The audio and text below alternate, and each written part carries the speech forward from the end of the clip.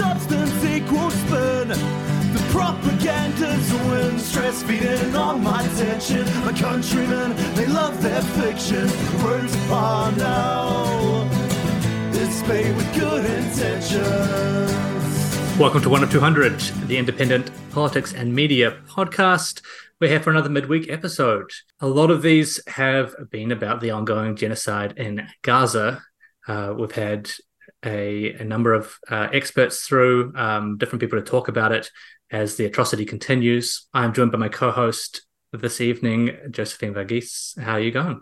Yoda, not bad. I'm glad that we are continuing our discussions on this, and I'm not glad by the fact that there is no action so far. And so the atrocities continue, and that is unacceptable. So we do need to continue these discussions. And we're also joined by a special guest, Tamim Shaltoni. How are you doing, Tamim? Hi, Kiora. Thank you for having me. I'm okay, I guess. It's always great to speak about what's going on in Gaza because we don't often have these opportunities. So I really appreciate talking to you today about it. Yeah, thank you so much for coming on the podcast with us.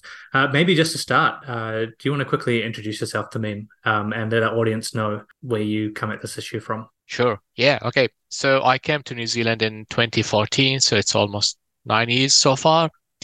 Originally, I'm from Palestine. My parents, they came from two different places in Palestine. My mom, she came from Safad, that is north of occupied Palestine, and my dad from Al-Led, 16 kilometers from Tel Aviv, today's Tel Aviv. Both families on both sides were expelled from Palestine in 1948. My mom, she was, her family, they were expelled towards north, so they went to Syria. My mom, she was born in Damascus in a refugee camp, capital of Syria. My dad's family, they went to Gaza, where my dad was born in a refugee camp in a tent again. Then they went to Jordan. My parents, they married in Jordan. That was where I was born. And yeah, raised in Jordan. That is my background. Thank you so much. We, and you, what's the word for it, prefaced this, Josephine, in regards to what's been happening in the world, but also particularly in New Zealand. We've been continuing to try and platform discussion about what's happening in Gaza on the podcast, but we have seen very little action. And as well as that, in the wider community, there have been protests and marches every single week across the country, with larger and larger numbers of people, thousands of people turning out to demand a ceasefire from our decision makers. But as you said, nothing has really been happening. It feels somewhat like both Labour and National are using the fact that they haven't formed a government yet to dodge making any decisions about this. Abject cowardice. I want to be very clear about that. The current statements we have on the record from Chris Hipkins saying he doesn't think a ceasefire is plausible or likely, and that he doesn't know if there are war crimes happening in Gaza because he's not there. From Christopher Luxon, the incoming Prime Minister, provided they manage to form a government, he has said he hasn't been shown advice on that. He hasn't been briefed, so he's not willing to say anything about it. Meanwhile, we've had both the Green Party and Te Pāti Māori come out with very strong statements about a ceasefire from both parties, and then Te Pāti Māori has called for expelling the Israeli ambassador and the US ambassador as well. Mm-hmm. But then in both Labour and National, I think I've seen one or two MPs who have spoken out calling for a ceasefire or said they support a ceasefire. And then on the National Party side, we've also seen Christopher Bishop just be incredibly nasty to constituents who are emailing him, asking him to support a ceasefire, just getting right up in their face and using some really nasty propaganda language. And this is the guy who's third on the list for the National Party. So we'll have quite a high place in any incoming government. What's been your, I don't know if response or analysis is even correct at this point, because it's so fucked. Yeah. The media blackout is something that I'm going to call it a blackout because they are not really representing our voices. I wrote a piece on the 26th of October. I sent it out to a number of media groups. They didn't publish it. And, I am hearing about how the media is censoring and changing the narrative in favor of one particular side and the interests of, one particular side, completely ignoring the humanity of Palestinian people. Tamim, you said, you came to New Zealand in 2014 from Palestine. I came to New Zealand in 2014 from the southern part of India, a place called Kerala. We have a very long history of left-wing politics in Kerala, and we have, traditionally stood with Palestine. And this is not just the history of Kerala, this is also the history of India, especially after the independence. So the Nakba happens 1 year after India gets independence from the British. And the first Prime Minister of India, who was one of the key leaders of the independence struggle in India, said this about the Palestinian problem. The problem of Palestinian is essentially a nationalist one, a people struggling for independence against imperialist control and exploitation. So there is a lot of clarity coming from anti-colonial leaders across the world during that time. And thereafter, we're looking at, people like Nelson Mandela saying, our freedom means nothing until Palestinians are also free. How the media is distorting it and how the West has tried to change these views in the global South is also quite significant, is a significant occurrence in my view.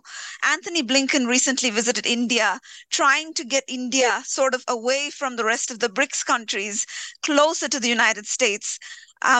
After, in 1991, India adopts neoliberal reforms, under the pressure of IMF, which is a body that is, a proxy of the Western capitalist interests in the world. And since then, we are seeing countries like India moving closer towards the United States and away from its traditional commitment to other people who have a similar experience. And, the media plays a huge role in this shift of opinion. And so I'm really appalled by, the Indian right wing and their response to this, but also globally what the Western media is doing in terms of this crisis. It's a repetition of what we saw, for example, in Iraq, right? In Iraq, 1 million people died. As a result of Western lies, right? We see this happening in Afghanistan, how the United States funded and armed the Mujahideen, who later became the Taliban. And as they left there after 20 years of their invasion, they take away the reserves of that country. So the struggle of the Palestinian people is inherently linked to the struggle of colonized people across the world. And so when we say Free Palestine, it's not just about Palestine, it's about oppressed people across the world. And I am appalled by the fact that the media is completely ignoring the crisis and the humanitarian catastrophe of millions of people in the region. Absolutely. And if I pick up from the last thing that you mentioned, it's not just Palestinians or /Arabs or /Muslims by extension who relate to Palestine. Basically, it's a huge groups across the world, the global South, oppressed groups, colonized groups, anyone in life who experienced slightest oppression can relate to Palestine and Palestinians because they can see it. So people, no matter where they live, they look at Palestine and they relate to that case and they project that case on their own experience with oppression, whether, I don't know, all sorts of oppression. People can relate to the Palestinian experience with it. It's very clear-cut case of colonialism, despite what other people would like us to believe that, oh no, it's complicated. Yes, there are many layers to it, but the essence of it is clear cut. Like, you just think about it. I'm a Palestinian here. My home, my physical home in Palestine is stolen. We got kicked out as someone is living right now in our place, in our home. There's no middle ground. There's no dispute. It's obvious what is going on. and people just just invent all these complexities around it in order to avoid dealing with that fact at the core of the issue. Yeah. Now, what's happening is, I think we have like a huge struggle right now in the world where all these people who relate to the Palestinian struggle against oppression, they can see it in their eyes, what's happening. It's just crazy. It's live on air, real time genocide. You Yeah. can see it. So all these people, they see this, they relate to it, they want to stop it, and they feel it's the only moral choice that any decent human have, against a few ruling class supported by major media who think otherwise. So it's just, I think this is the struggle at the moment. And Kyle, I think you mentioned this today. It's no longer us versus them. It's like it's sectional. Like us and them is actually is here in New Zealand. It's in the US. It's across the world. Between the people and the ruling class and media, this is the struggle. And I think the minute we break that, I don't know, balance or not balance. Yeah, maybe balance between these two sides in one country is going to be like dominoes, where every people will get inspired in other places, and it's going to be a huge wave. And in my opinion, that is why the ruling class across the world, they realize that actually Palestinians shouldn't get their freedom, because if they get it, many people will get inspired, and it's going to be a huge thing. It's like like the Arab Spring essentially. But this is about a world spring. So that's why it's becoming like a world war being fought at the moment. So I'm not sure where I was going with I this. just want to add to that. So it is a struggle between the people and the ruling class. And this is evident from, for example, trade unions across the world lining up to support the Palestinian cause. We're seeing workers in the United States stopping cargo ships of weapons to Israel.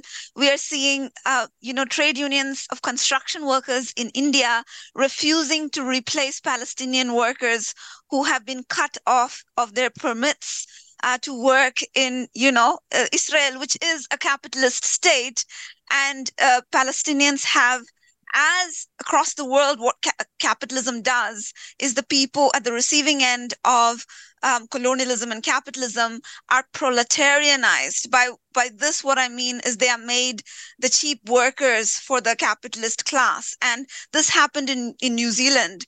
There was a deliberate proletarianization of Maori in New Zealand through the confiscation of land and thereafter the establishment of a capitalist economy. So once you lose your means of production, which is through your land, you create a livelihood through land and natural resources. Once that's taken away from you, you have to become dependent on your oppressors for livelihood. And so Palestinian permits to work in Israel have been cut off, and Israel has been trying to create a deal with India to replace the Palestinian workers with Indian workers, but Indian trade unions are coming out and saying we will not replace the Palestinians. So we are seeing a moment of solidarity among trade unions across the world. There was a very strong statement from academics. I mean, this was not from the TEU, but from I think a scholar in Auckland University. I think his name is Dylan Asafo. He's a law lecturer. He put out a very good statement because he is an expert in international law, where he lays out the international the legal clause that allows occupied people to resist their occupation. So it was a very good statement. And we're seeing these sorts of statements being put out by various trade unions, workers' groups, and so forth. And ultimately, this is a case of capitalist imperialist domination. You can't really separate capitalism and colonialism. Western colonialism, these go hand in hand. And it's a case of taking the land away from Palestinians and creating this capitalist system there, which is also a military sort of like, what's that guy's name? RFK Jr. He called Israel United States aircraft carrier in the Middle East, which I think is a great metaphor for what USA's interests are in propping up this state in the Middle East. It is to control that region militarily, to control the most important trade routes in the world, such as the Suez Canal, which is right next to this region, the Strait of Hormuz, and also this hugely resource-rich region. Having that military alliance there, that huge military base there, advanced military technology is hugely advantageous for the geopolitical interests of not American people, but the American ruling class, the military-industrial complex, the oil lobbies, the arms manufacturers. They are profiting from this genocide. And so this is a moment, and these are the same people, these are the same ruling class who are trying to, pressure governments across the world to neoliberalize, right? So they can privatize our resources, extract the wealth globally, and increase their own profits. And so this should be a moment for global solidarity among working class people, ordinary folk, against this ruling class, which is the global neoliberal capitalist system. And we've seen that, right? We've seen, you've outlined a number of ways that workers, academics are standing up. And we've also seen people in the streets from any number of places protesting as well. Because, as you said to me, people see their own struggles, their own oppression in what's happening to the Palestinian people. And I think for most people, it's quite clear cut that this is a genocide. It's continuing atrocities. I think a lot of people perhaps are only aware of what's currently happening and don't have as much of an understanding of the past 75 years. But the urgency and the absolute disaster that's occurring right now is all people need to see, to know that it's not complicated.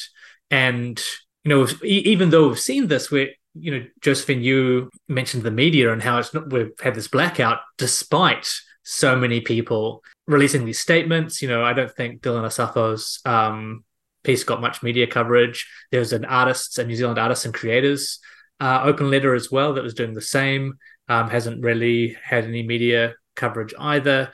We've had these marches of thousands of people that are sometimes called just hundreds of people. But anyone in the community kind of knows that there is this public support for an immediate ceasefire, if not like a justice for the Palestinian people in regards to what's happened to them over the last 75 years. And just recently, Tamim, you and some other people in the community funded a poll of this, because this is something we haven't seen at all. Really, despite how much the media fucking loves polling people to run a headline, there's been no coverage. There's been no attempts by the media to understand what they're feeling in their audiences. There hasn't even been a News Hub poll. Do you want a ceasefire now? For all the bots to vote on. Do you want to tell us about what led you to do that and what the results have been? Yeah, absolutely. I think there's an inspiring part in it, which I'm really interested in talking about. So it is something that I have been trying to work on for a while, which is to achieve like self-autonomy within the Palestinian community here in New Zealand, because for ages, our self-determination has been captured by allies. Now, there are good allies like yourselves, and there are allies who are basically savior, like, white savior. And this is not a problem in New Zealand only. It's a problem across the Western world. But when I came to New Zealand, I saw it very obvious that, yes, there is a Palestinian community. There are great Palestinians, outspoken Palestinians, but their autonomy is captured by allies who are very outspoken and who just want to lead any pro-Palestine work. So I tried to work with them before, but it didn't work out. I came to the conclusion that they're not there for Palestinians. They are there for their own ego, their own, activism, career, and these things. Many of them, they are working for Palestine as an extension to their career in the apartheid in South Africa. So, for them, yeah. So we finished from apartheid South Africa. So next step is Palestine, which is great. But at the same time, we need to respect that, there are Palestinians and you need to give them autonomy. They need to speak for themselves, and to me, they need to lead this struggle because, it's ours essentially. So since that experience that I had with white saviors, I started to work with just independently or along with other Palestinians from the community, just trying to form our own groups and organize. And one thing that came up recently is the idea of this poll, because we saw the huge public support in the protests and on social media. It's very evident, but we needed to bring more attention to it because obviously, as Kyle, you mentioned, the media kept saying, a few hundred people, while, we're talking about 5,000 or 6,000 in the streets at once. So we thought, okay, we need to find a way to quantify that support and just to give it more credibility rather than arguing few hundreds on a few thousands. We need to quantify it. So we came up with this poll idea. And, everyone can relate to polls. We know we do them all the time in New Zealand. So we thought, okay, let's do it. Now, we don't have resources. We are just literally a coalition of random Palestinians, mates, friends. So I went on Twitter and I created a fundraiser. I didn't say it's for poll. I said it's for a campaign because I didn't want to give away, what we were working on. And in half an hour, I collected the money. Like, everyone was keen to help, even if they didn't have full idea, full details, but they appreciated it. You cannot say publicly everything in advance, and people chipped in and they helped, and I collected the money quickly. So we commissioned Tabet and Mills, very independent. So, but they don't do these things for free, so you have to pay for their service. It wasn't easy. I mean, we had to go through several hoops to create that poll. Yeah. Perhaps I don't want to talk about what happened exactly at this stage, but yeah, it wasn't an easy experience. I think it's the same struggle that we face as Palestinians. Just to get anything done in this country, you have to fight for it. There's nothing that you can take for granted. Yeah, and we saw the results today. The results were very positive, and they confirmed what we saw on the streets, but this time in a scientific poll, independent poll. On average, 60% of the polled sample or the polled people said they agree that the New Zealand government should call for an immediate ceasefire versus 12% who disagreed. That is 5 times, like 5-1, the percentage of people who said, or the ratio of people who said they agree with an immediate ceasefire. So this is an overwhelming majority, and it cannot be ignored. It's obvious for everyone that the majority are with an immediate ceasefire, and the ruling class, our leaders, they're just going against the will of the people to the point where you can call this anti-democratic. We keep talking about democracy, and it's one of our, core values, but I don't see it. We should go with the majority, and this is not talking about the moral aspect of it, because if there's a moral situation, it doesn't matter how many people agree with it. You need to do the right thing, even if just 1% agreed with you, right? Because you need to do the moral choice. We know this, let alone that it is the majority opinion. So there's no point, or there's no argument that you shouldn't do it. Yeah, I mean, the loud minority, the 12%, it's very small, and it's not a less likely or less sensible position. They're calling for a genocide. That's it. So the only choice we have is, do you want to ceasefire to stop the killing of Palestinians? At the current rate, one Palestinian is killed every 5 minutes, and one child every 10 minutes. So, I mean, we have been talking for 40 minutes. 8 Palestinians were killed since we started talking today, including 4 children. So a call for a ceasefire is to stop this bloodshed. The alternative is a genocide. So I don't know. I mean, it's not even a moral dilemma to say, is it ceasefire or genocide? there's no dilemma here. You're either pro-genocide or you are against genocide. In other words, it's a ceasefire. So it's pretty obvious. And if you look at the poll, I think it's very interesting. It's not just the majority. It's not just for the left-leaning parties, because you expect left-wing parties to be more pro-Palestine, but it's even in the right-wing parties. So we see it in national, as the New Zealand First and ACT.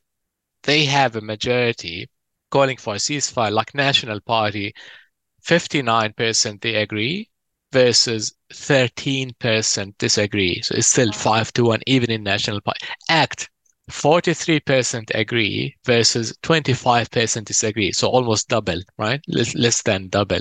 Yeah. So if you are an ACT MP, or you are a New Zealand First MP or National MP, and you don't want to cease fire, you're going against the majority of your voters. So you really need to think about that. So I'm glad with the results of the poll. It gave us a strong indication, scientific independent indication, as in where the public is, and it confirmed that this is the will of the people. This is the will of the majority. The majority, they have moral clarity. They know what they want, and the government needs to listen.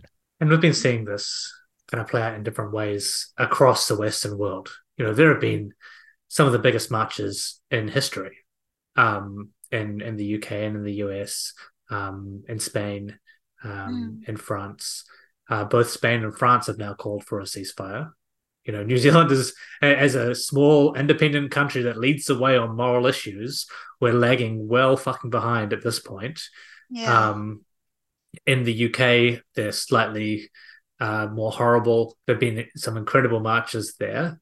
They've got a Tory party in government alongside a Labour opposition who are just completely rapacious. But even there, a whole bunch of Labour Party members just in the last 24 hours have broken ranks, resigned some of their shadow ministerial roles, and voted against the whip. In the US, it's worse again, but you're still seeing so many people out in the streets, and there are even people in media in the US that have been more outspoken on this than almost anyone in New Zealand.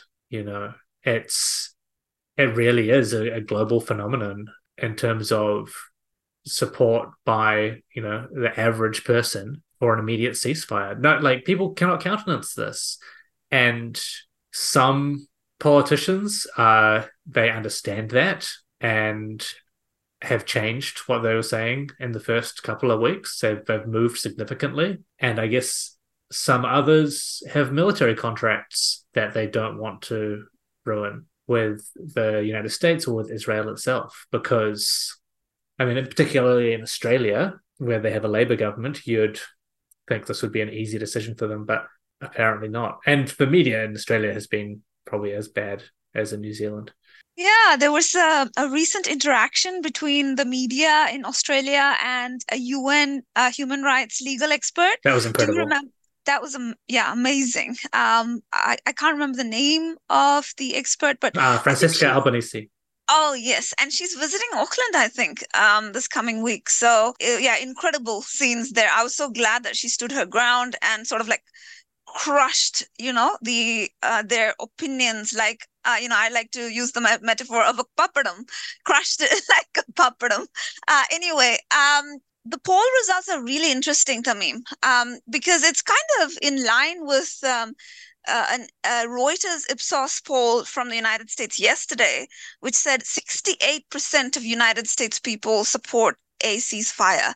So this is really a global, the people are supporting it. But this is, like you said, it is an indication that the people have their conscience in the right place, Tamim. But it's also, on the other hand, an indication of the undemocratic nature of our so-called democracies. It is an indication, an evidence that really the people's voices are less important than the voices of what just Kyle just said, the people who hold contracts with Israel and with the United States military, for example, their voices and those lobby groups have more power than the vast majority of people across the world. And so this is a moment for reckoning around the narrative of liberal democracy being this, the only system that that is recognizing people's voices, when actually it seems as though it is an exercise to put some sand in the eyes of the people. It's an eyewash to create a sense of participation when actually the ruling class, the wealthiest people are calling the shots in all these Western countries. And that's why they engage in highly undemocratic, highly, anti-human activities globally, right? So whether it is currently in Palestine, where, like you said, people are dying, children are dying in every 5 minutes or so. We're also seeing a conflict in DRC, Democratic Republic of Congo, which is formerly a Belgian colony, where millions of, Congolese people were killed during King Leopold's time, and the people who didn't sort of obey his directives their limbs were cut off. And then following the independence, they got an amazing leader called Patrice Lumumba, who was an anti-colonial Pan-Africanist leader, and he was assassinated by the same powers who committed genocide in DRC. And thereafter, after his assassination, multiple puppet governments in DRC, selling out. Obviously, no other leader will be allowed to run these countries because the Western ruling class, the capitalist class, want their hands in the cobalt mines and the other resources there. So it is a world that is still dominated by the neoliberal capitalist ruling class and backed by the biggest military in human history, which is the United States military, which has over, like 800 bases across the world. And if you consider their allies' bases, then it's over 1,000 bases across the world. Like, they've basically colonized the entire Pacific region, where they've conducted nuclear tests, and they consider it, like Aramarata said in our last podcast, as a floating aircraft carrier in the middle of the Pacific. So this is a force that is ruling most of the affairs of the world. It is what is standing in our way from grassroots progress around the world, right? So, for example, where I'm from in Kerala, after independence, we got a communist government as the first government in my state. And, unsurprisingly, CIA was there, right? So this happens everywhere. Anywhere the people make any progress towards achieving their rights, towards collectivizing the resources, to use their resources for the good of the struggling people, they come in and make sure that that doesn't happen, and make sure that their resources are privatized for the interests of profits. So it is a moment where we can understand that, people aren't bad. Like capitalism makes us believe all people are selfish or something. Actually, human nature is something else. We do have feelings for our fellow human beings. What is corrupting the world is not human beings, common people. It is the system, the imperialist system, which is continuously, wants to generate profit. And the way to generate profit is through domination and colonization and so forth. And that is what is standing in our way in this crisis, and in crises across the world. So I just wanted to add that in fact, yes, it is a hopeful moment. The poll gives us hope, but at the same time, it reveals the roadblocks we face in actualizing the desires and the hopes and the dreams of people across the world. There's something that you said there, which I kind of want to swing back around to in regards to the current conflict around, throwing sand in the eyes of the people, and the way that information has been used to do that. Because I think one of the ways in which narratives have changed this time is, as you said, it's not about one people being bad. They tried that pretty early on with Gaza, and it just hasn't landed this time. And it seems that the new approach to the discourse is to either just not carry it in media at all, or create the sense that it's impossible.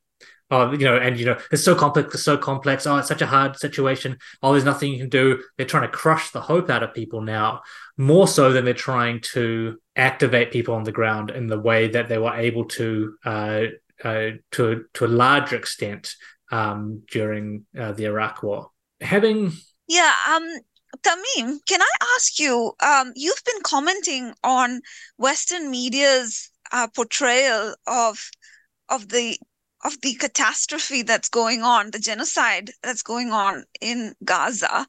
Can you talk about that? What is your perspective on how the media is presenting this issue? Yeah, I mean, that is a very interesting question. It's weird. So we have the media collectively agreeing on a single framing, single narrative, and you cannot challenge it. So for them, Israel has the right to defend itself. That's it. That is the overall framing, and everything else it revolves around this framing. So we've been approached, like me, myself, and many other Palestinians in the community here, just for the sake of balance, because when they talk about it, they need to bring a Palestinian and another side. So they bring you just to comment on the framing that they have, but they don't bring you to actually listening to you and trying to present your side of things. So Tamim, you were on an RNZ interview recently. Did they cut out some of the parts that you said? Did they censor you? Yeah, exactly. So the framing is, this is a war between Israel and Hamas. Israel has the right to defend itself, and it's wiping out Hamas. So this is the official narrative or framing of the government plus the media, and anything else just doesn't matter. It's just collateral damage, and they don't accept that there's a genocide, and they're going, look, I'm not denying there isn't an actual fight between Hamas and Israel, I mean, irrespective of what is the balance of power, but yes, there's an actual battle between them. But there's another war, which is the big war from Israel on Palestinians. So for us Palestinians, when we say war, we're talking about this 75-year-old struggle. So this is, for us, this is the war. Now, what happens every few years, we call it in Arabic battle. So a battle is like right now. So a battle, like an episode within the overall war. So for us, the war is the 75-year war from Israel on Palestinians. Throughout this time, there's like a slow pace genocide underway all the time. It gets intensified at some stages in 2014 or 2021 on, these major wars. This is a period where it gets intensified, but otherwise the genocide is ongoing, but at a slower pace that no one notices. So at the moment, we're seeing an intensified genocide, very, very high-paced genocide that no one can ignore. So what we're seeing from the media, they're trying to avoid certain narratives like genocide. They don't want to talk about it. They want to cut it out. There's no genocide. They're denying a genocide that everyone can see.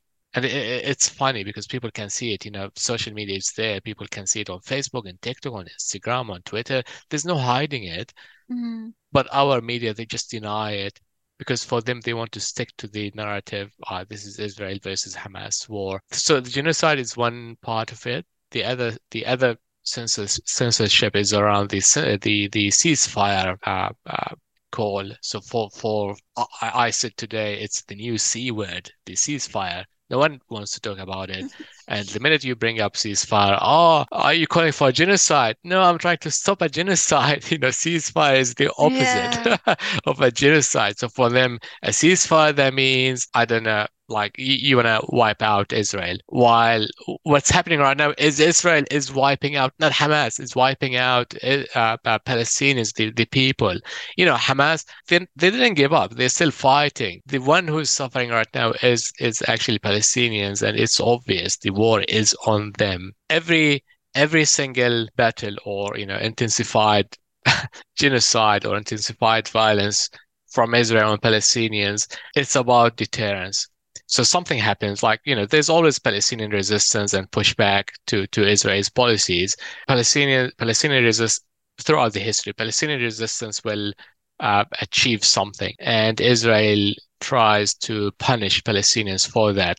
Not punish the resistance fighters, punish the people of Palestine, the people, in order to stop them from repeating this. Because as a Palestinian, they expect you just to die quietly without any resistance. So Palestinian resistance does something, and this a huge violence erupts. They keep killing people, Israelis, until the world steps in, then it stops that. So every episode of violence, the world gives Israel a room to maneuver, a room to restore that deterrence. And Israel, they just kill as many people as they can within that room, within that window, until it gets too much. The pressure builds up on the entire world, entire leaders of the world. So they ask Israel, okay, now we cannot keep this going, because our people are going mad, going to this thing in the streets. Now, at the moment, that room is much bigger than before, because the response from the resistance on October 7th was like nothing we saw before. So the room given to Israel to restore that deterrence is much wider now. And if you are watching the international news, I think you mentioned this, Kyle, it's a changing, like the leaders' attitude towards this is changing, because they're realizing they can no longer keep the pressure, resist the pressure internally. So things are moving fast, and Israel is losing that room or that window of opportunity, to kill as many Palestinians as they can. Now, what is weird here is, usually New Zealand reaction is ahead of the Western countries. Like, while yes, it's still in line with other Western countries, but usually we are more shy than them. I don't know what's the right word. Like, less extreme than the US, UK, and Britain. So we're just slightly behind them. This time, we're just taking the extreme position. Like, you would expect New Zealand to have a slightly less extreme position than the US, but this time we're just like them. And this is interesting, because at one stage, that window of opportunity will finish. The US will tell Israel, okay, that's enough. And it is shame when that time comes in that New Zealand didn't make that call earlier than the US. History will not forget this, will not forgive New Zealand for that position. So I as a New Zealander now saying, it's a shame that my country, New Zealand, is taking that role, being behind everyone else, and just letting the genocide carries on without doing any or taking any principal position. So we've diverted from the media. I just wanted to ask you, like, just staying on that train of thought that you had, this is a recurring thing, right? So, the Palestinians makes a little bit of gains, and then they're punished, and then the international opinion comes in, and then it stops, the brutality when it becomes too much. So what if that happens right now, right? So if there is a ceasefire, then that gives Western countries space to say, oh, wow, look at Israel, they listen to the global protests. They're amazing. They're the only democracy in Middle East. They stopped You're gonna make me firing. sick, Josephine. No, this is what they're going to frame it as. This is what they were measured. They stopped it. And then what? And then what? What about the destruction that happened? The wiping out, the razing of people's homes, livelihoods, land, everything. And, their families, the children, everything. And now what? Obviously, is Israel going to give back the land that they've now invaded? They've went and planted Israeli flag on top of the Al-Shifa hospital, which they bombarded multiple times, killing medical personnel, patients, ambulances, and so forth. And so it's like, what's next if ceasefire happens? That is something that worries me, because I'm not very optimistic that if ceasefire is our main objective, then, is it just going to be a repetition of these atrocities again? Yeah, well, ceasefire is just the immediate demand, but obviously it's not the solution, because at the moment our people, they are facing genocide. So we want to stop this genocide just before we can talk about anything else. And that is where the call for ceasefire has come in. Like, we need to stop the killing. Then we can talk about other things as well. Because if we keep going to after the ceasefire, there's the besiege of Gaza and there are other requirements. At the bottom of this is the occupation, the overall occupation, which is the 75 years old problem. So that is the root cause of everything. But in order to get there, there are steps. So the ceasefire is a practical, pragmatic call at the moment, because this is the only way to stop the killing. One child every 10 minutes and one Palestinian person every 10 minutes, every 5 minutes. But it's only a first step. It's first step. Yeah, correct. And I was wondering the other day, the reality. So since we started talking about the ceasefire call, the reality on the ground has it changed. So Israel invaded, the ground invasion is started, and Israel is now directly occupying areas in Gaza. And we heard a few calls from Israeli politicians saying that, no, we are here to stay. And actually, we are here just to conquer the entire Gaza and just get rid of Palestinians for once and all. Yeah, that is something a ceasefire won't solve alone. But ceasefire, at least it will stop the further killing.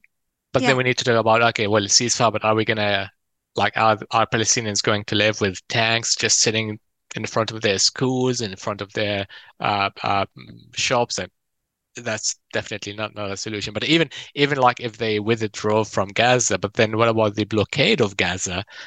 What about the discrimination? What about the economy? So there are many questions. But at the moment, people are getting bombarded every day, every single second, every single minute. So we just need to stop this for everything else to take place. Because we don't want to go back to October 6th, because October 6th wasn't like the ideal situation. So we want to have really ultimate solutions, like to resolve these underlying issues. Yeah, and that's why I'm kind of like, yes, of course, like, people in the United States and New Zealand, over 60% are agreeing with ceasefire. But are they willing to go beyond that, and probably what I'm thinking is this is the moment to raise awareness about those other steps that we need to take, because there is a mobilization of, human sort of emotions and solidarity with the Palestinian people, at least among the general population, if not the ruling class. So, I often wonder if the ceasefire demand is actually a very moderate position, because what we're seeing right now is Nakba 2, and people are being pushed through the highways into, places that they don't want to be. And, I remember there was a journalist in New York who went to the pro-Israel protests after October 7th, and he talked with the pro-Israel protesters, and they were saying, we need to raise Gaza to the ground. We need to make it like a car park. And it seems as though that emotion actually is what is reflecting in Israel's policy. They are completely raising Gaza to the ground, to a point where it looks like it's very unlikely people can even return, let alone to their original lands they were driven out of, including your parents and grandparents, Tamim. They can't, I don't even think it's likely that they can return back to Gaza, to the Gaza city regions where they have been completely raised, raised to the ground. So yes, the ceasefire is what we need at the moment, but at least to the listeners of One of 200, this is also a moment where we think beyond the ceasefire. What is beyond the ceasefire? What does justice mean? Like you said, Tamim, going back to ceasefire would be going back to before October 7, or it would be even worse, because now so many people are homeless, right? So many people have lost their shelter, their food, their livelihoods, everything. So a ceasefire is actually worse situation than October 6th. So it's also a moment for us to think, what is a resolution to this? And I feel like, especially among young people across the world, there's a lot of hope. And and and I think, we should be using this opportunity to go beyond that discussion of ceasefire into what justice means, and also pressuring our governments towards that solution as well, where people are living with rights and freedom and dignity like every other human being is inherently deserves these rights, right? So it's yeah, I just wanted to, like, at least within our audience, we need to go beyond that ceasefire narrative, because Israel will, the Israel government is going to take advantage of it. And once the fire is ceased, they will just go back to their attritional ethnic cleansing that you mentioned. It's an ongoing genocide, it's an ongoing war, it's periods of intensification and less intensification. And we need to end this whole cycle of violence. And perhaps we are the generation, Tamim, Kyle, that have the capacity to pressure or put maximum pressure to do that. I mean, it's not just us, of course. There's so many, the generations before us, Leila Khalid. I mean, all these amazing leaders have fought for it, and I think we need to carry their baton on to the future. What do you think, Tamim? 100%. And yeah, I mean, we definitely need to make sure we don't just call for an immediate ceasefire. Yes, we call for immediate ceasefire because this is the practical step that we need to do right now, but we need to link it to the overall struggle, and that's why we need to keep talking about Nakba. Even now, in the middle of this intensified genocide, it's still useful to talk about Nakba, 75 years old, because what we see now is just a continuation of that story, and we need to think about, you're right, we need to think about the day after ceasefire. Like, are we gonna just stop and okay, we achieved ceasefire and that's it? No, we want to maintain that momentum. I think sometimes it's hard to look at the positive things among all the horrible things that are there, but there's always a shred of light, or maybe one drop of water to look at in the empty glass, right? Yeah. So over the history of this struggle, Israel has spent decades and decades distorting the truth to the point where people look at things, people dying in Palestine, and think, oh, it's complicated because, everything, all that narrative that is Israeli created. And it's just in 1 month, all of that distortion, it just disappeared. People, they could see it right in the front of their eyes. So just think about that damage Israel achieved to itself, just self-own. They just distorted all of that. The number of people who told me in the past a few weeks that actually they had no idea how bad things were until they saw it right now. So what Israel is doing has radicalized hordes of people, which is great because people can now see it in front of their eyes. So we want to keep that momentum, that fraction beyond the ceasefire, and move it to more a strategic goal. So yeah, without losing sight of the immediate demand, because sometimes, yes, you need to think strategic, but you don't want to lose sight of the immediate step that you can do. Otherwise people will feel, oh yeah, it's not going to happen, right? You need a path, right? Yeah, you need to path. Yeah, so yes, ceasefire, and we need to think about the occupation, because ceasefire will not solve everything. It will solve the immediate problem. So you are quite right. It's important that we keep focusing on both strategic and tactical.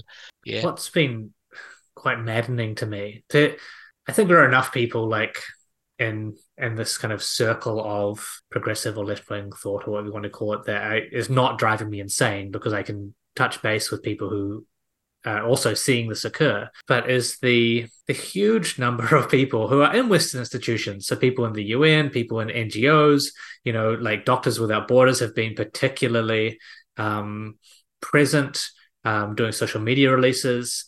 And most of these people, one, calling for a ceasefire, but secondarily are talking about the apartheid system in Israel, are talking about the need to end the occupation. This is here. It's being talked about by experts. You've got historians of genocide, you've got Holocaust survivors, you've got humanitarian organizations who have seen this play out previously, and they're all on the same page about this. They're all saying kind of what you've been saying, Josephine, what you've been saying to me.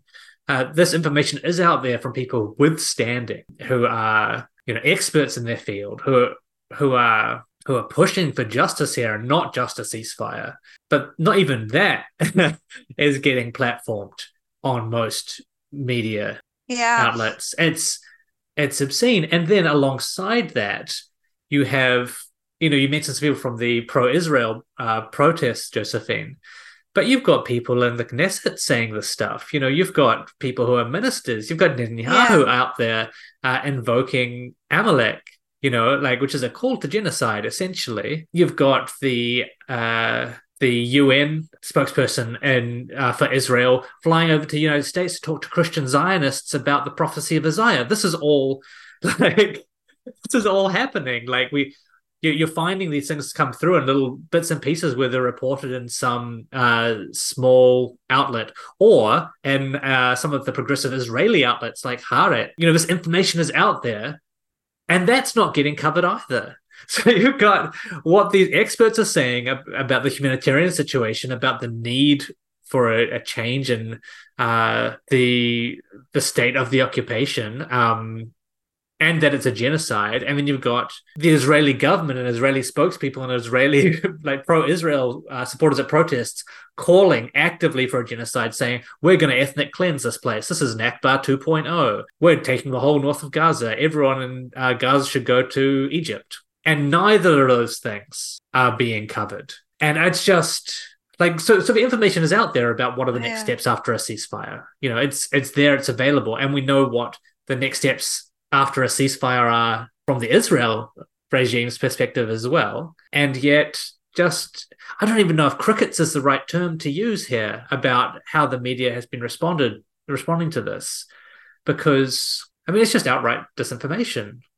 A lot of the stuff being published. It will be a line from the IDF saying, "Oh yeah, we liberated the hospital."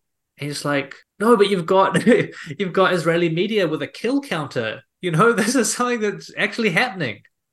How can you take this line? You got, all right, what did I see today?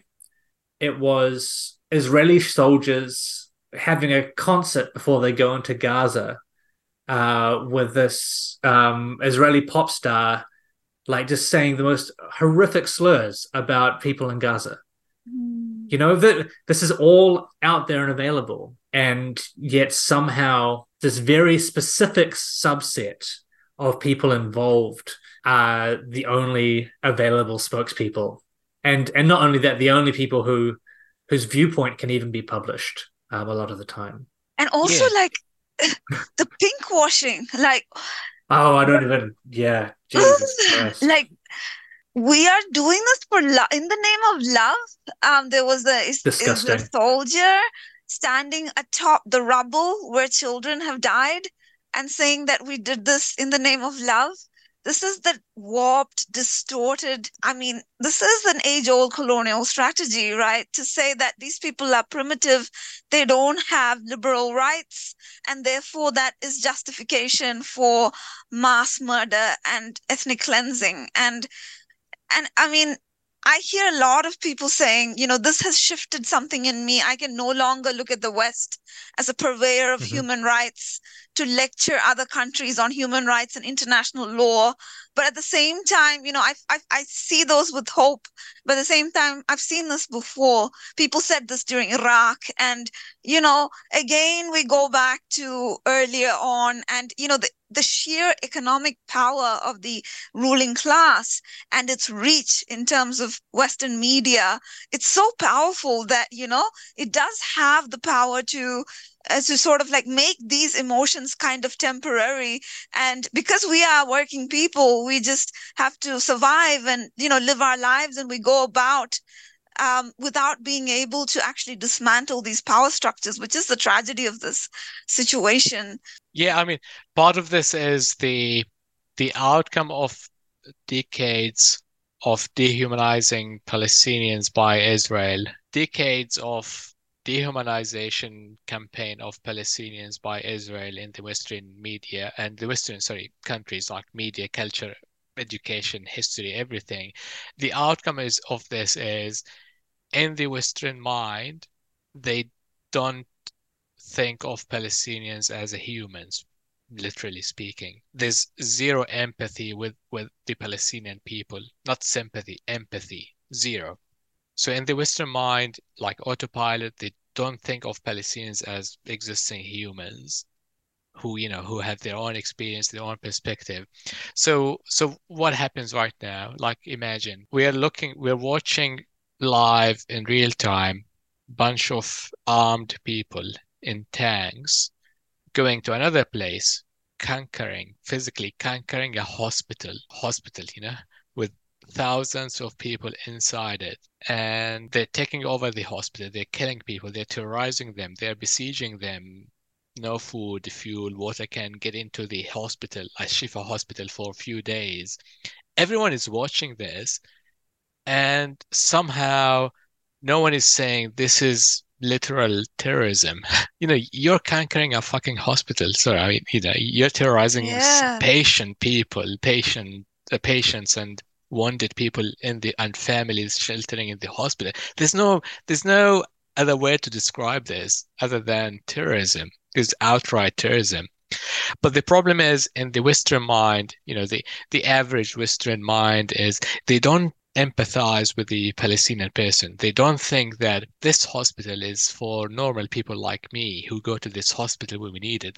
They don't picture that experience, and all they think about, Israel is fighting Hamas. So whatever Israel says about it, it will just stick in their mind. And you know what? Even if Israel was fighting a Hamas somewhere in the hospital, but this hospital says normal people, thousands of them. So can't you picture like two armies fighting in your own town, and they are denying you from going to your own hospital? That's outrageous, because you guys go fight somewhere else. This is my hospital. Don't come here. But in the Western mind, that human experience doesn't exist, and they don't empathize with it. And it's just outrageous, because we see it on the media. Like, on social media, it's changing. People are starting to realize, oh shit, this is too much. But on our major media, still people, they don't get it. Like, I was watching yesterday on one news segment, which I shared on Twitter. They're talking about the storming of the hospital, and it's crazy. Like, first of all, they talked about that scene where the Israeli army, they're taking pictures inside the parliament, which is Palestine parliament. It's just normal parliament building, a very, very modest one, but it's a parliament. So on the one news, they said the Hamas parliament. It's not a Hamas parliament, it's the parliament. It's like calling the beehive the labor beehive. It's the people's. So they said, the Hamas parliament.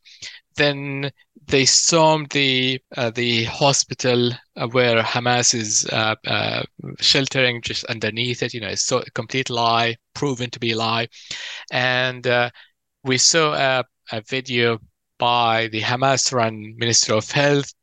Then they showed the babies, the premature babies on TV. People could see it, and they said, we couldn't verify this."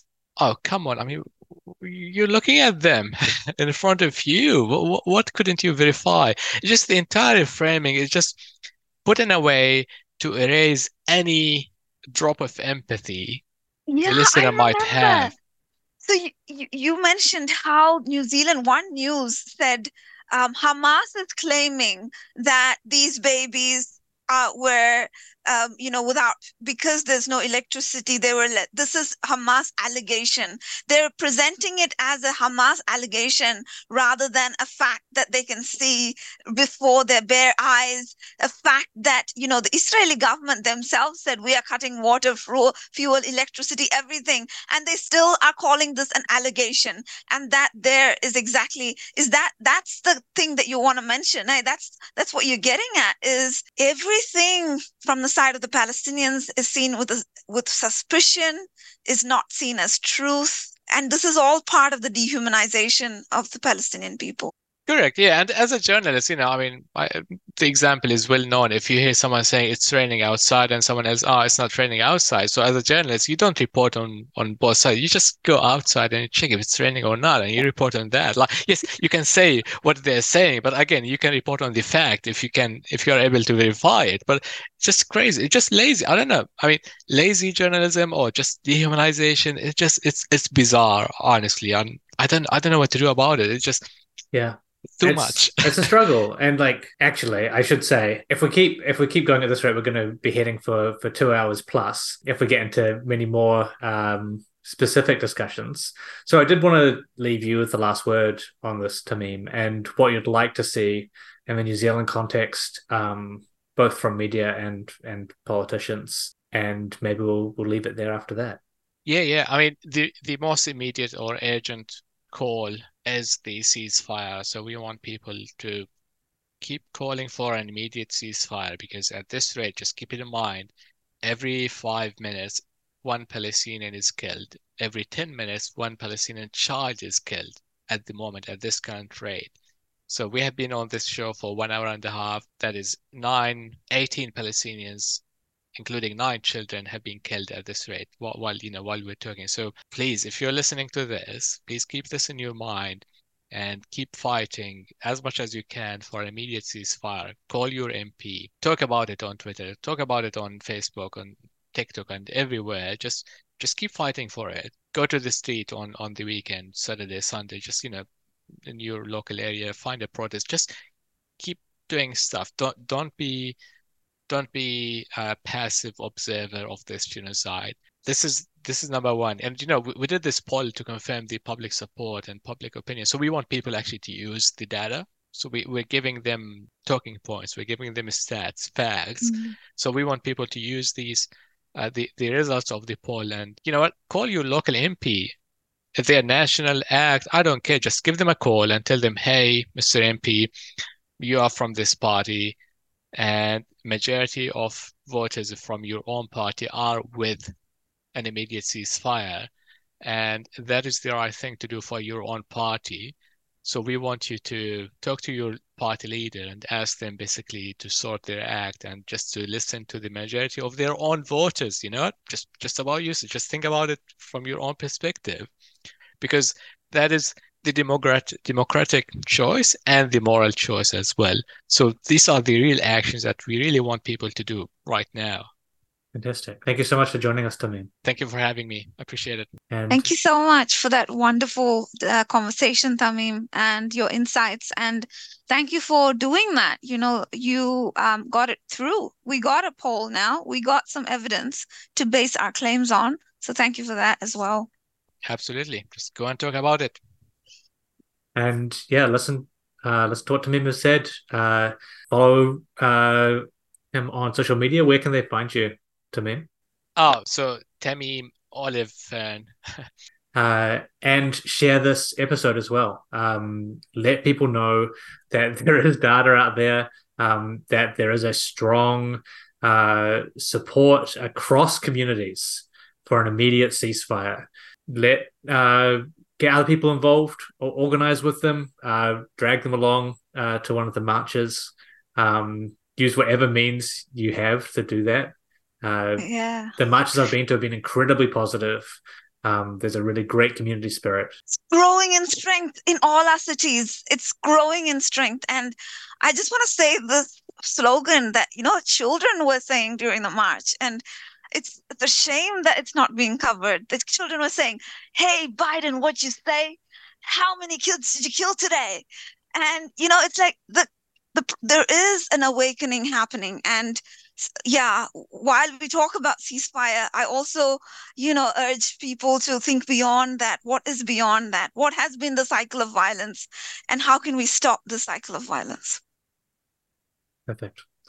Thank you again, Tamim. Thank you, Josephine. We'll catch you on the weekend. We'll cover this further alongside any other current events that pop up in New Zealand politics. Share, like, subscribe.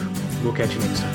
If artifice is art, then I'm living a pointless life, but learning all your lessons. Fucking politics, there's no distinction. The road's upon now.